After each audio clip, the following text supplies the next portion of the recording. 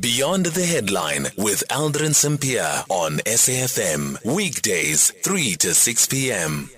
And we start off here 13 minutes after 3 o'clock. Professor Musa Xulu is now joining us on the line, cultural expert and also the founder of Indonsa Yesizwe Think Tank. The recent appointment of Reverend Thulasizwe Buthelezi as the new Prime Minister of the Zulu Nation has split public opinion in KwaZulu-Natal and is likely to plunge the Zulu royal family into deeper turmoil. At the center of the controversy is how Buthelezi was appointed by the Zulu King Misuzulu, kaZwelithini, and some are arguing that he is not the right person for the role, as he is neither an inkosi nor a member of the Zulu royal family. To give us a sense of what informs these tensions, Professor Musa Xulu now joining us on the line. Professor Xulu, good afternoon. Thank you so much for making time for us. Has it always been a condition that the Prime Minister must be a member of the royal family or must be inkosi before they are even shortlisted for that position? Good afternoon, Aldrin, and your listeners. History shows that in the past, except for once, all prime ministers were inkosi. It happened once when King Misuzulu was king, but then for most of the time, he was in prison. So he couldn't appoint a prime minister. His mother became some kind of stand-in prime minister, and at some stage she was assisted by a commoner, but not a complete commoner because he was coming from the Zwide Numalo kingdom himself. But it has always been somebody with that kind of credentials. Why? Because, in terms of the structures and systems of the kingdom, the Amakosi are central to it, followed by the royal household, as well as Amabuto. Once you don't have representations from those structures in terms of tradition, then it becomes a problem. And I think when I talk to Contralesa, they seem also to think that other Amakosi, other kingdoms, from time to time do face similar problems.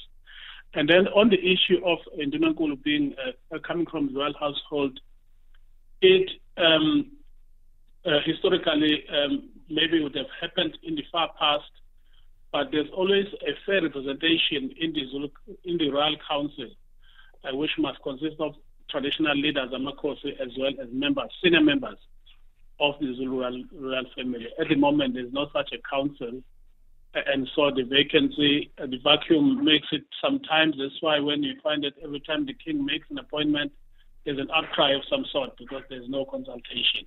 Yeah. What was there a process that was going to be followed, that was going to be more transparent, I guess, and also that may have led to the appointment of somebody different? Well, let me start by saying, from our perspective as analysts, there was expectations generally that the son of the late Prince Mangosuthu Buthelezi would be the one that's appropriate, because he's generally accepted. KZN is also a place of many political tensions, so he's accepted politically. The Prime Minister is usually somebody that would be an advisor to the king. And there are always elements of either relationship as coming from the royal family or some kind of friendship between the two. So in this case, it's not clear why Prince Inkosi Zuzepha Buthelezi was not appointed, because some people say up until the Friday before, it was known that he was going to be appointed. And then, of course, something else happened. So there's all sorts of, conspiracy theories moving around as to what might have happened. There is no process, except that if he's taken from among Amakosi, then they'll accept such a person because he understands the systems, the protocols of traditional leadership and so on. If he is not, and he does not, it may become problematic in terms of how do they relate to him and how does everybody else relate to him. And what complicates matters with Mr. Thulasizwe Buthelezi is that he is a high-profile member of the IFP. And 2 months before the king appointed him, he was on TV seeming to be endorsing the IFP for the coming elections and wishing them well to win. Yeah, but he's a member of the IFP, isn't he? Who? This is Thulasizwe. I say he is a very, very, very high-ranking member of the IFP. Mm-hmm. Yeah, so I'm saying that as a result of those two incidences where the king was heard endorsing the IFP and then go on to appoint somebody with such a high profile is seen, I think, also in political circles, especially the ANC, as the king endorsing somebody from the IFP, maybe with a view to giving advantage to the IFP in the oncoming elections. Yeah. Some of the interpretations are like that. Yeah. And outside the royal family, how does that then augur? That you have a senior member of the IFP who is the Prime Minister of the Zulu Nation, but also knowing that, of course, even the former Prime Minister of the Zulu Nation was actually the founder of the IFP.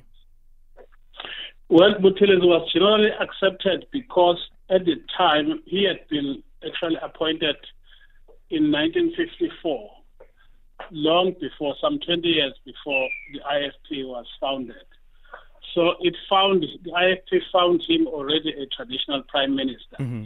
It's a different case now, but I must say, Aldrin, that there was generally no expectation that because of the unease, especially in the 70s, 80s, and 90s, around the high political profile of Prince Mangosuthu Buthelezi, there was a general expectation that the next person to be appointed will not have these very high political,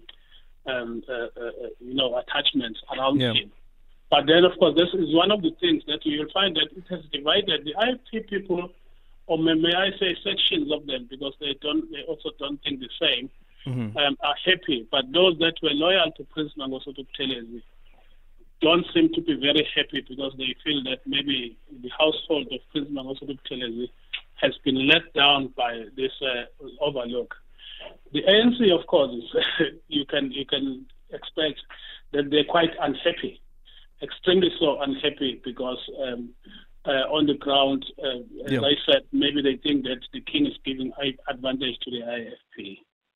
Just a quick one, Prof. As Indonsa Yesizwe, have you guys looked into Ingonyama Trust, the board of Ingonyama Trust, and now that the king has said that he will be the chairperson of Ingonyama Trust, but during an interview with the Newsroom Africa's Ziyanda Ngobo yesterday, the Prime Minister said while the king would be the chairperson of the trust, he would not be accounting to Parliament. Is there something that you have explored as Indonsa Yesizwe? No, we have explored. There is no way in which he cannot account to Parliament, because you must know these things are legislated in terms of how they work. And I suspect this is what is going to happen, but maybe I shouldn't say it now. One day, the Reverend Thulasizwe will arrive to chair Ingonyama Trust on those bases, saying that he's sent by the king. But there is no way he can be chairperson there and not account to the minister and to Parliament, because it's a public entity which is regulated by law, and the behavior of all chairpersons of boards in government entities is expected to be the same. So it will happen like that. But maybe there's all sorts of interpretations that are not legislated. But when it comes to actually what happens, how it will happen, it will actually happen exactly like that. We have looked into that, and we came to a conclusion in some of our discussions that it could be problematic for the king to fully, take control of that role. Thank you so much for your time, Professor Musa Xulu, who's a cultural expert and founder of Indonsa Yesizwe Think Tank.